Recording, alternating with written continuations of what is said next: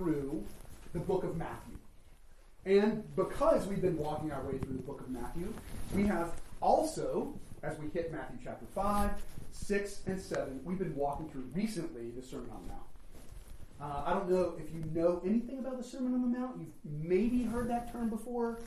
It's right there in Matthew's chapters 5 through 7. But it's basically the magnum opus, the masterpiece of Jesus' teaching in the Bible. This is really powerful, important stuff. And so it's been really fun for us as a community to dig into, to study, to let the Word of God speak to us in the Sermon on the Mount. And in the last couple of weeks, so last week, this week, and next week, we're specifically focusing in on Matthew chapter 6. You're welcome to turn there. You have it. Matthew chapter 6, verse 5 through 15. Matthew 6, verses 5 through 15. It's a very familiar passage. We just sang it. It's this thing called the Lord's Prayer, and it's really important. Because this is where Jesus definitively, powerfully teaches on how we are to pray, what we are to pray, why we are to pray. Because prayer is a big deal. Prayer is a huge part of the life of anyone who would follow Jesus and know the Father. So let's read those verses very quickly this morning. Chapter 6, verse 5. This is Jesus speaking. And when you pray, you must not be like the hypocrites, for they love to stand and pray in the synagogues and on the street corners, that they may be seen by others. Truly I say to you, they have received their reward. But when you pray, go into your room and shut the door and pray to your Father who's in secret. And your Father who sees in secret will reward you. And when you pray, do not heap up empty phrases as the Gentiles do, for they think that they will be heard for their many words. Do not be like them, for your Father knows what you need before you ask Him. Pray then like this: Our Father in heaven, hallowed be your name. Your kingdom come, your will be done, on earth as it is in heaven. Give us this day our daily bread, and forgive us our debts, as we also forgive our debtors. And lead us not into temptation, but deliver us from evil. For if you forgive others their trespasses, your heavenly Father will also forgive you. But if you do not forgive others their trespasses, neither will your Father forgive your trespasses. This is probably a really familiar prayer to you. If you have been to the church much in your life, some of you may have not. Some of you may have just started going to church. That's exciting. And this may be some of the first time you're hearing the Lord's Prayer. But the Lord's Prayer is, according to Martin Luther, who's one of the great sort of little shout out to Austin. We have a Lutheran in the former Lutheran in the house with us today.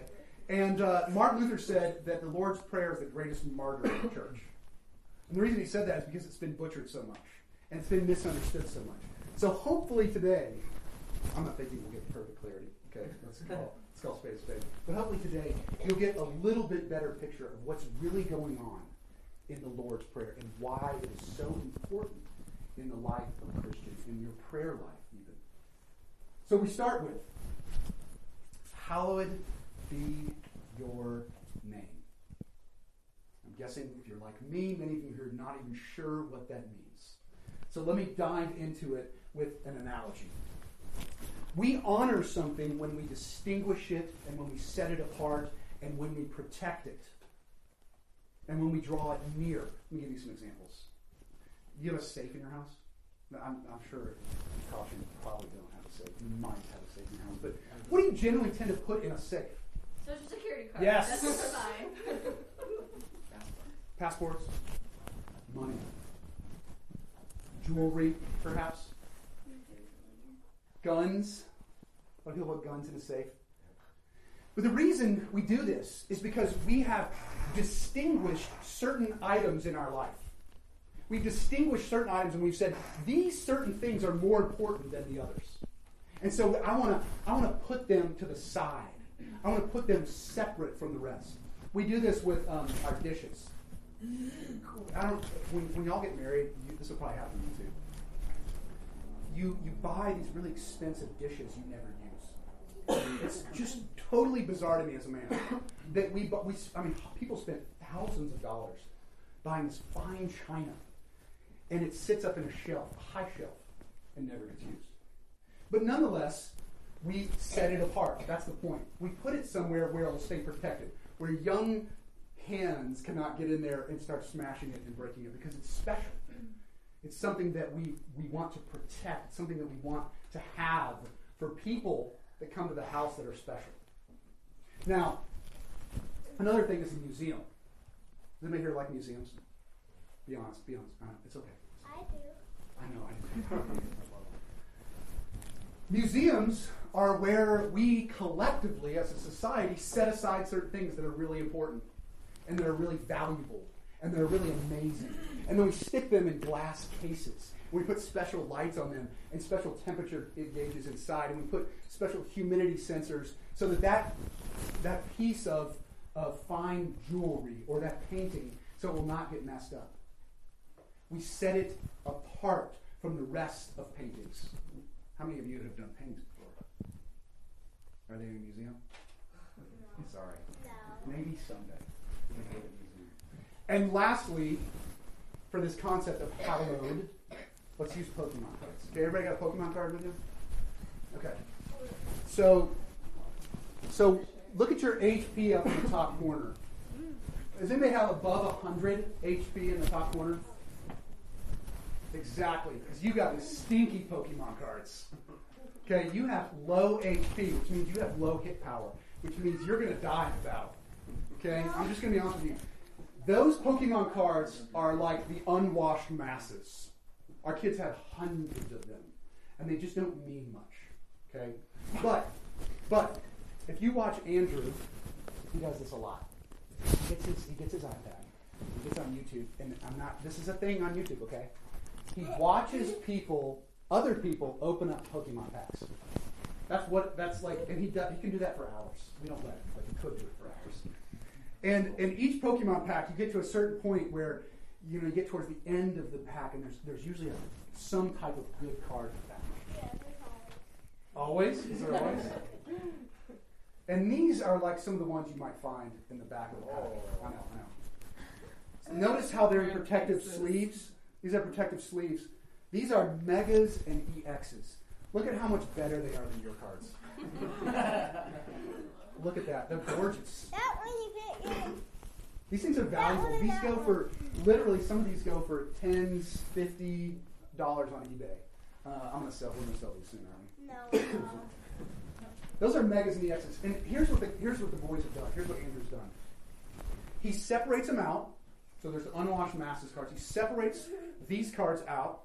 He protects them. So he puts a sleeve on them. And then he holds on to them almost all day. He keeps them really close to himself. He literally clutches them in his hand. He actually will take them to bed and fall asleep with them clutched in his hand next to his heart. He loves these Pokemon cards. What Andrew's doing is he's hallowing these particular Pokemon cards. He's hallowing them. The word hallow comes from, it's an archaic English word, and it comes from the Greek word hagiazo. So this Greek word hagiazo, it means to make holy. So when we say hallowed be the name of God, we mean to make holy. What does it mean to make holy? It means to set apart, it means to protect, and it means to hold near. That's what it means to hallow something. And we do it with things other than God all the time. We do it without even realizing it. We hallow our cars. We hallow money. We hallow our school. We hallow ourselves. And the reality is, Jesus is teaching us. He's saying the most important thing to hallow, even though you're going to catch yourself, you're really honest with yourself, you're going to catch yourself hallowing all kinds of stuff. You can hallow your personality. You can hallow your looks. You can hallow your children. You can hallow your parents. You can hallow your family. You can hallow your home. There's all kinds of things that we do this with. But Jesus is saying, pray with all of your might that you would hallow the most important thing in the world, and that is the name of The name of God, it's hard for us to understand this because we live in modern America. If you lived in biblical times, or if you lived in Old Testament times, you would understand that names were exceptionally important. That a name actually conferred value. Now it's like Bob, Bill, Jim, Sandy, and they still mean a little bit, right? I mean, names, don't get me wrong, names still mean something. I was watching a particular episode this past week of a show called Blackish, and I don't know if you saw this episode, but it was all about this new baby that was being born into the main family of the show. And this new baby, they didn't know what sex the baby was. So they had one of these gender reveal parties. Apparently this is a big deal. Like, this is like the new thing, to have a gender reveal party. And they had this big balloon they popped, and they didn't know if it was going to shower out pink confetti or blue confetti, but it ended up showering out blue confetti. And the husband and wife in this main family had made a deal. They had made a deal that if it was a girl, if the child was a girl, that the wife could name the baby. And if it was a boy, the husband, he got to name the baby. Well, yeah, exactly. So that's the plot of the rest of the show, right? Is the argumentation that happened. They pull out baby name books. But the wife is very upset for most of the show because he decides that unlike their other kids, this is a show called Blackish. Okay, so it's about a sort of upper middle class of African American family. And he says, I want to name our kid, this new baby, Devontae. And the wife's like, oh my goodness, no, you're not doing that. You can't name him Devontae. The rest of the kids' names are like Sally and John. And he's like, you're not naming our kid Devontae. He's like, why? That's our roots. That's real. Let's give him something real. And here's her point. She comes back to him and says, listen, I don't want you to name him that because throughout his life, he's going to start out devalued. Because in our society, in this day and age, if you name your kid Devontae, automatically people know his race. And automatically people know what place to put him in their lives.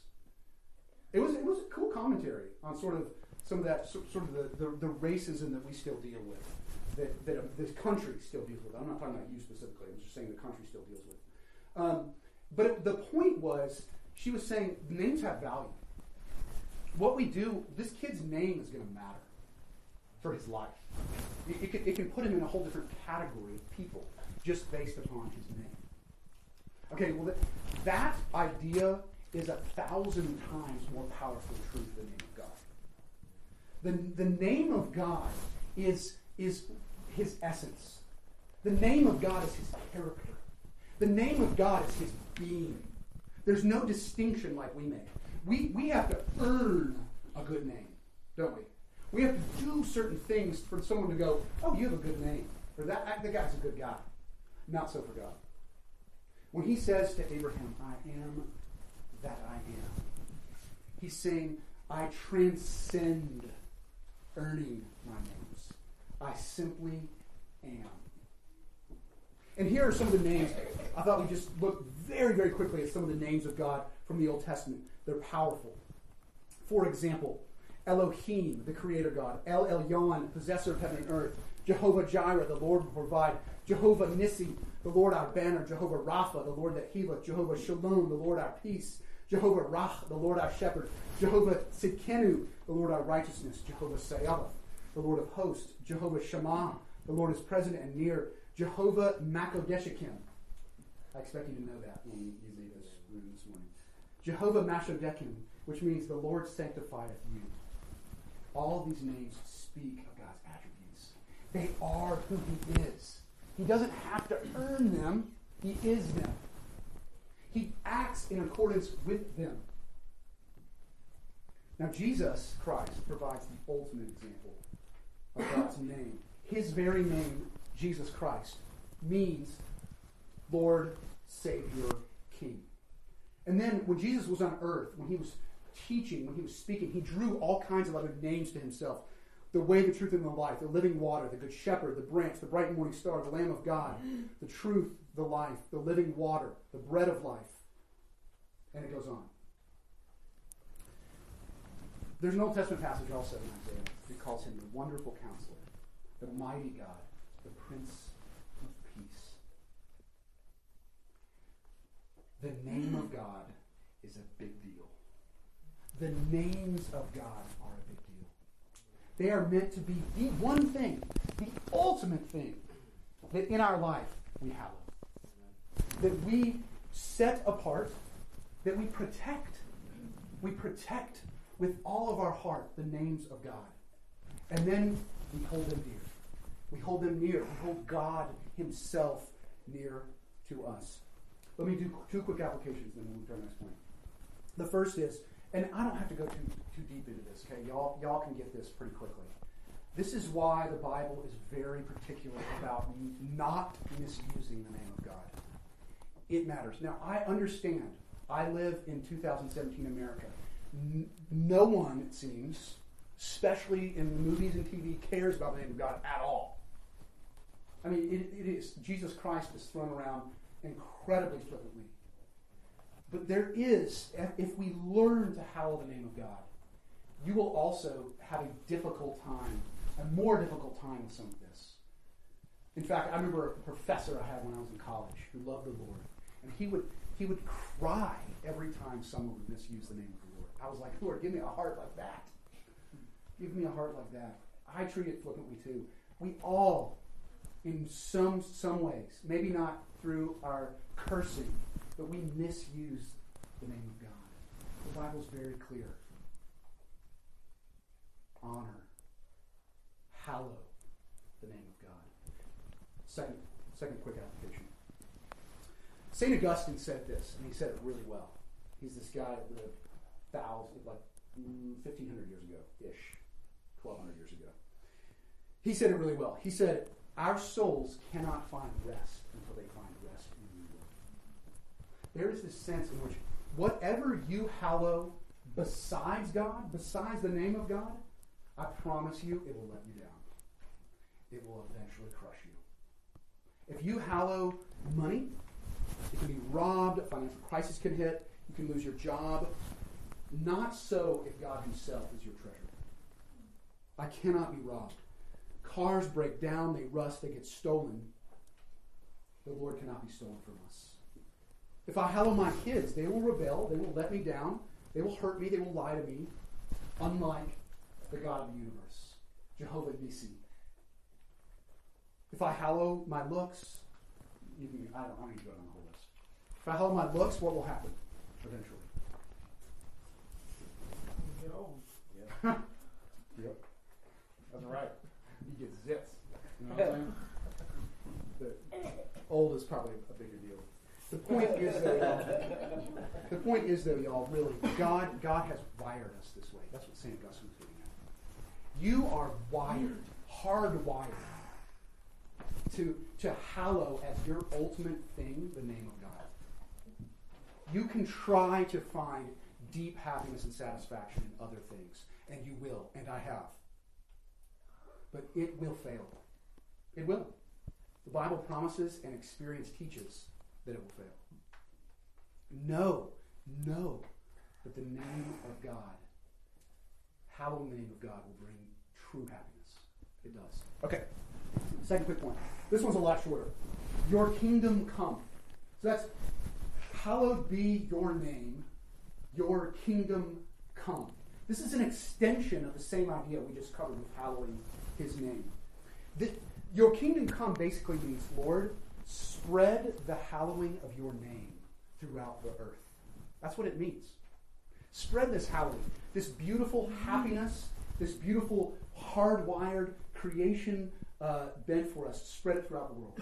So certainly, your kingdom come, we are praying for the conversion of people, for hearts to be changed, for people to be turned from hallowing something besides God to hallowing God as their king and their ultimate. That's a big part of that prayer. But secondly, it also means, your kingdom come also means, Lord, make your kingdom more present in my own heart if I'm a believer. So it's praying for the conversion of those who don't believe in Christ, but it's also a prayer for anyone who has placed their faith in Christ. Make it deeper, make it more real. May your kingdom work its way further into my life. Smash these other things that I hallow, Lord. Those bridges, those walls we build between ourselves and God. Smash those, Lord. May your kingdom come more fully into our hearts. And then also, certainly, your kingdom come means we pray for Jesus to come. We pray for Jesus to come. Now, of course, all of those things are going to have massive implications for humanity in small groups, in large groups, and as a society. But it starts there. Jesus taught that. We went through the Beatitudes. Jesus taught that it starts in the heart and it works its way out from there. Okay, so that's your kingdom come. I know that was a 30,000-foot overview. But we're going to close out with this. Your will be done on earth as it is in heaven. This is Jesus saying, pray for the beauty of all things and people to obey God. Pray for the beauty of that.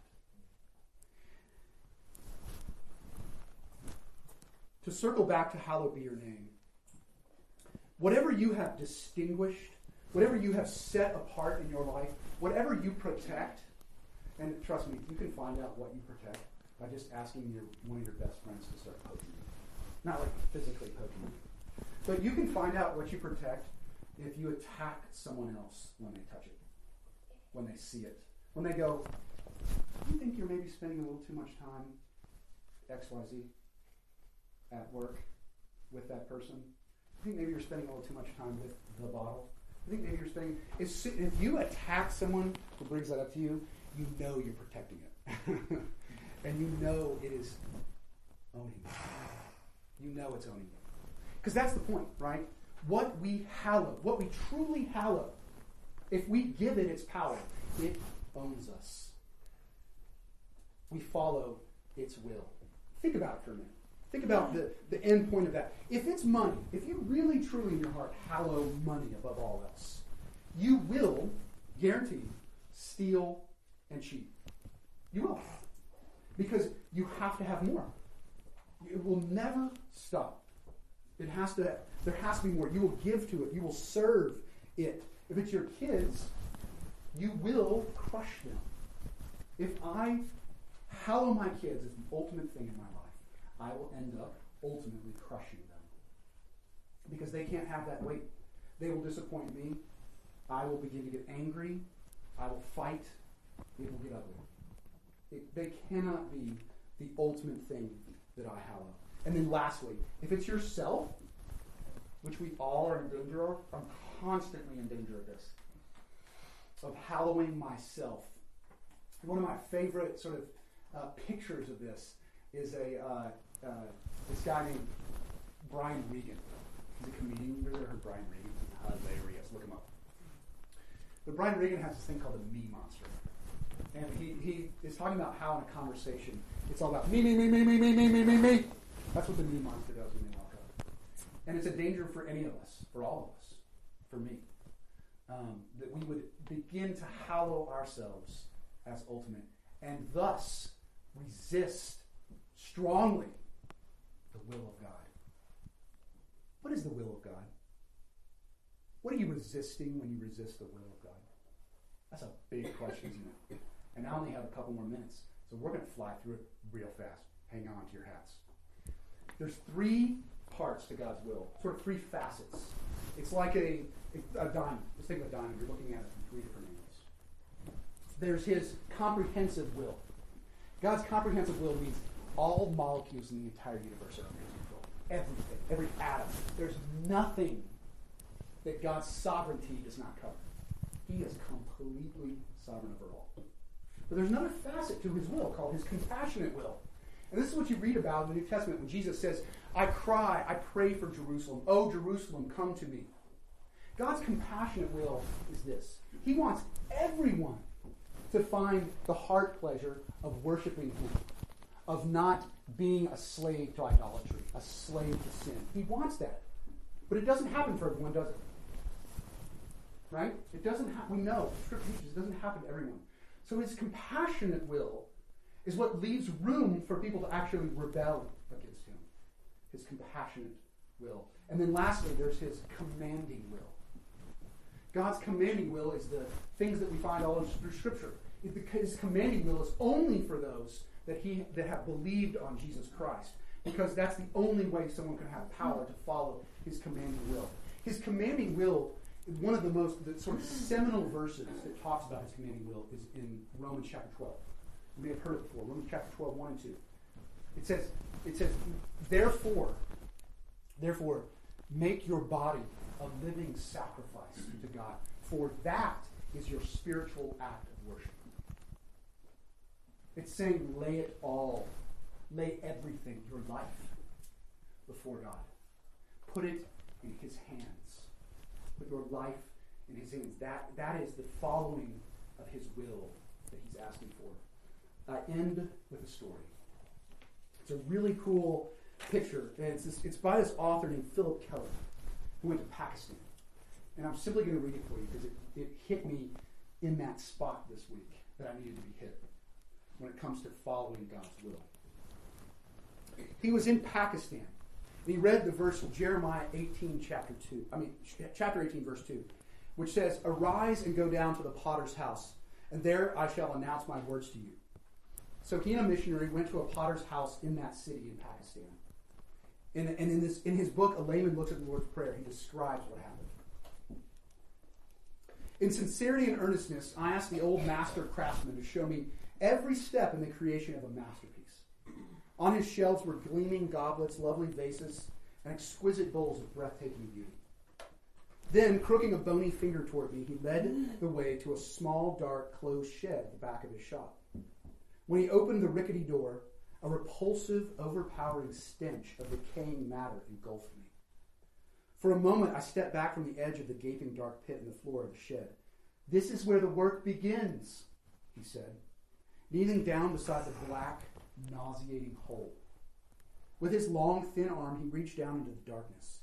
His slim, skilled fingers felt around amid the lumpy clay, searching for a fragment of material exactly suited to his task. "I add special kinds of grass to the mud," he remarked. "As it rots and decays, its organic content increases the colloidal quality of the clay. Then it sticks together better." Finally, his knowing hands brought up a lump of dark mud from the horrible pit where the clay had been tramped and mixed for hours by his hard, bony feet. With tremendous impact, the first verses from Psalm 40 came to my heart. In a new and suddenly illuminating way, I saw what the psalmist meant when he wrote long ago. "I waited patiently for the Lord, and he inclined unto me and heard my cry. He brought me up out of a horrible pit, out of the miry clay." As carefully as the potter selected his clay, so God used special care in choosing me. The great slab of granite carved from the rough rock of the high Kush mountains behind his home whirled quietly. It was operated by a very crude treadle-like device that was moved by his feet, very much like our antique sewing machines. As the stone gathered momentum, I was taken in memory to Jeremiah 18:3. "Then I went down to the potter's house, and behold, he wrought a work on the wheels." But what stood out most before my mind at this point was the fact that beside the potter's stool, on either side of him, stood 2 basins of water. Not once did he touch the clay, now spinning swiftly at the center of the wheel, without first dipping his hands in the water. As he began to apply his delicate fingers and smooth palms to the mound of mud, it was always through the medium of the moisture of his hands. And it was fascinating to see how swiftly but surely the clay responded to the pressure applied to it through those moistened hands. Silently, smoothly, the form of a graceful goblet began to take shape beneath those hands. The water was the medium through which the master's craftsman's will and wishes were being transmitted to the clay. His will actually was being done on earth. For me, this was a most moving demonstration of the simple yet mysterious truth that my Father's will and wishes are expressed and transmitted to me through the water of his word. Suddenly, as I watched, to my utter astonishment, I saw the stone stop.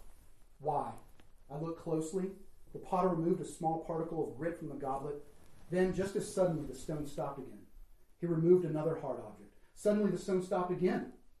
He pointed disconsolately to a deep, rugged gouge that cut and scarred the goblet's side. It was ruined beyond repair. In dismay, he crushed it again under his hands. And the vessel that he made of clay was marred in the hand of the potter, Jeremiah 18:4. Seldom had any lesson come home to me with such tremendous clarity and force. Why was this rare and beautiful masterpiece ruined in the master's hands? Because he had run into resistance. It was like a thunderclap of truth bursting about me. Why is my Father's will, his intention to turn out truly beautiful people, brought to naught again and again? Why, despite his best efforts and endless patience with human beings, do they end up a disaster? Simply because they resist his will. The sobering, searching, searing question I had to ask myself in the humble surroundings of that simple potter's shed was this: am I going to be a fine piece of china or just a finger bowl?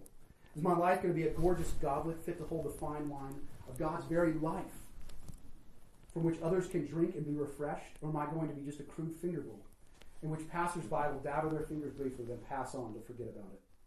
It was one of the most solemn moments in all my spiritual experiences. Father, thy will be done in earth, in clay, in me, as it is in heaven. The reason that story hit me powerfully this week was because I was like, Lord, where and how am I not surrendering to you? Where am I resisting? It's a powerful question, and I hope each of us this morning will ask it.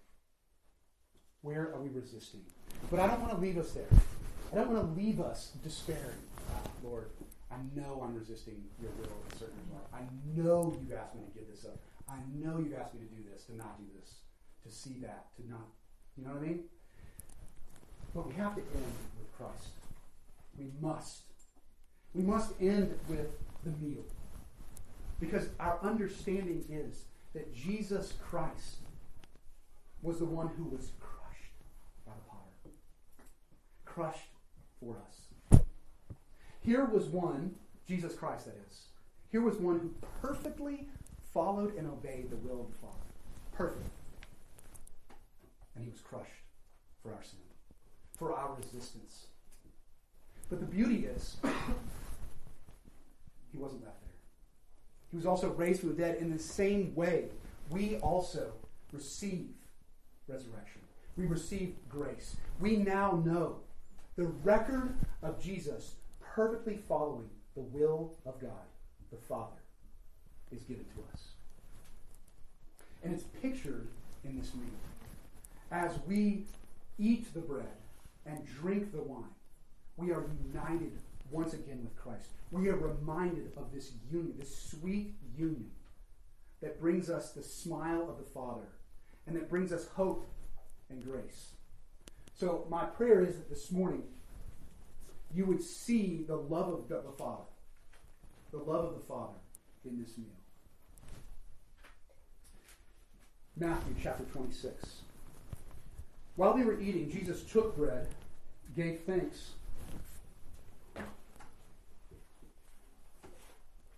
and he broke it. Are you going to go inside? They're going to grab the other kids. And he broke it, and he said, "This is my body, which is for you. Take, eat." Then he took the cup, gave thanks, and offered it to them, saying, "Drink from it, all of you. This is my blood of the covenant, which is poured out for many for the forgiveness of sins." I'm going to take these two pieces of bread and pass them around now.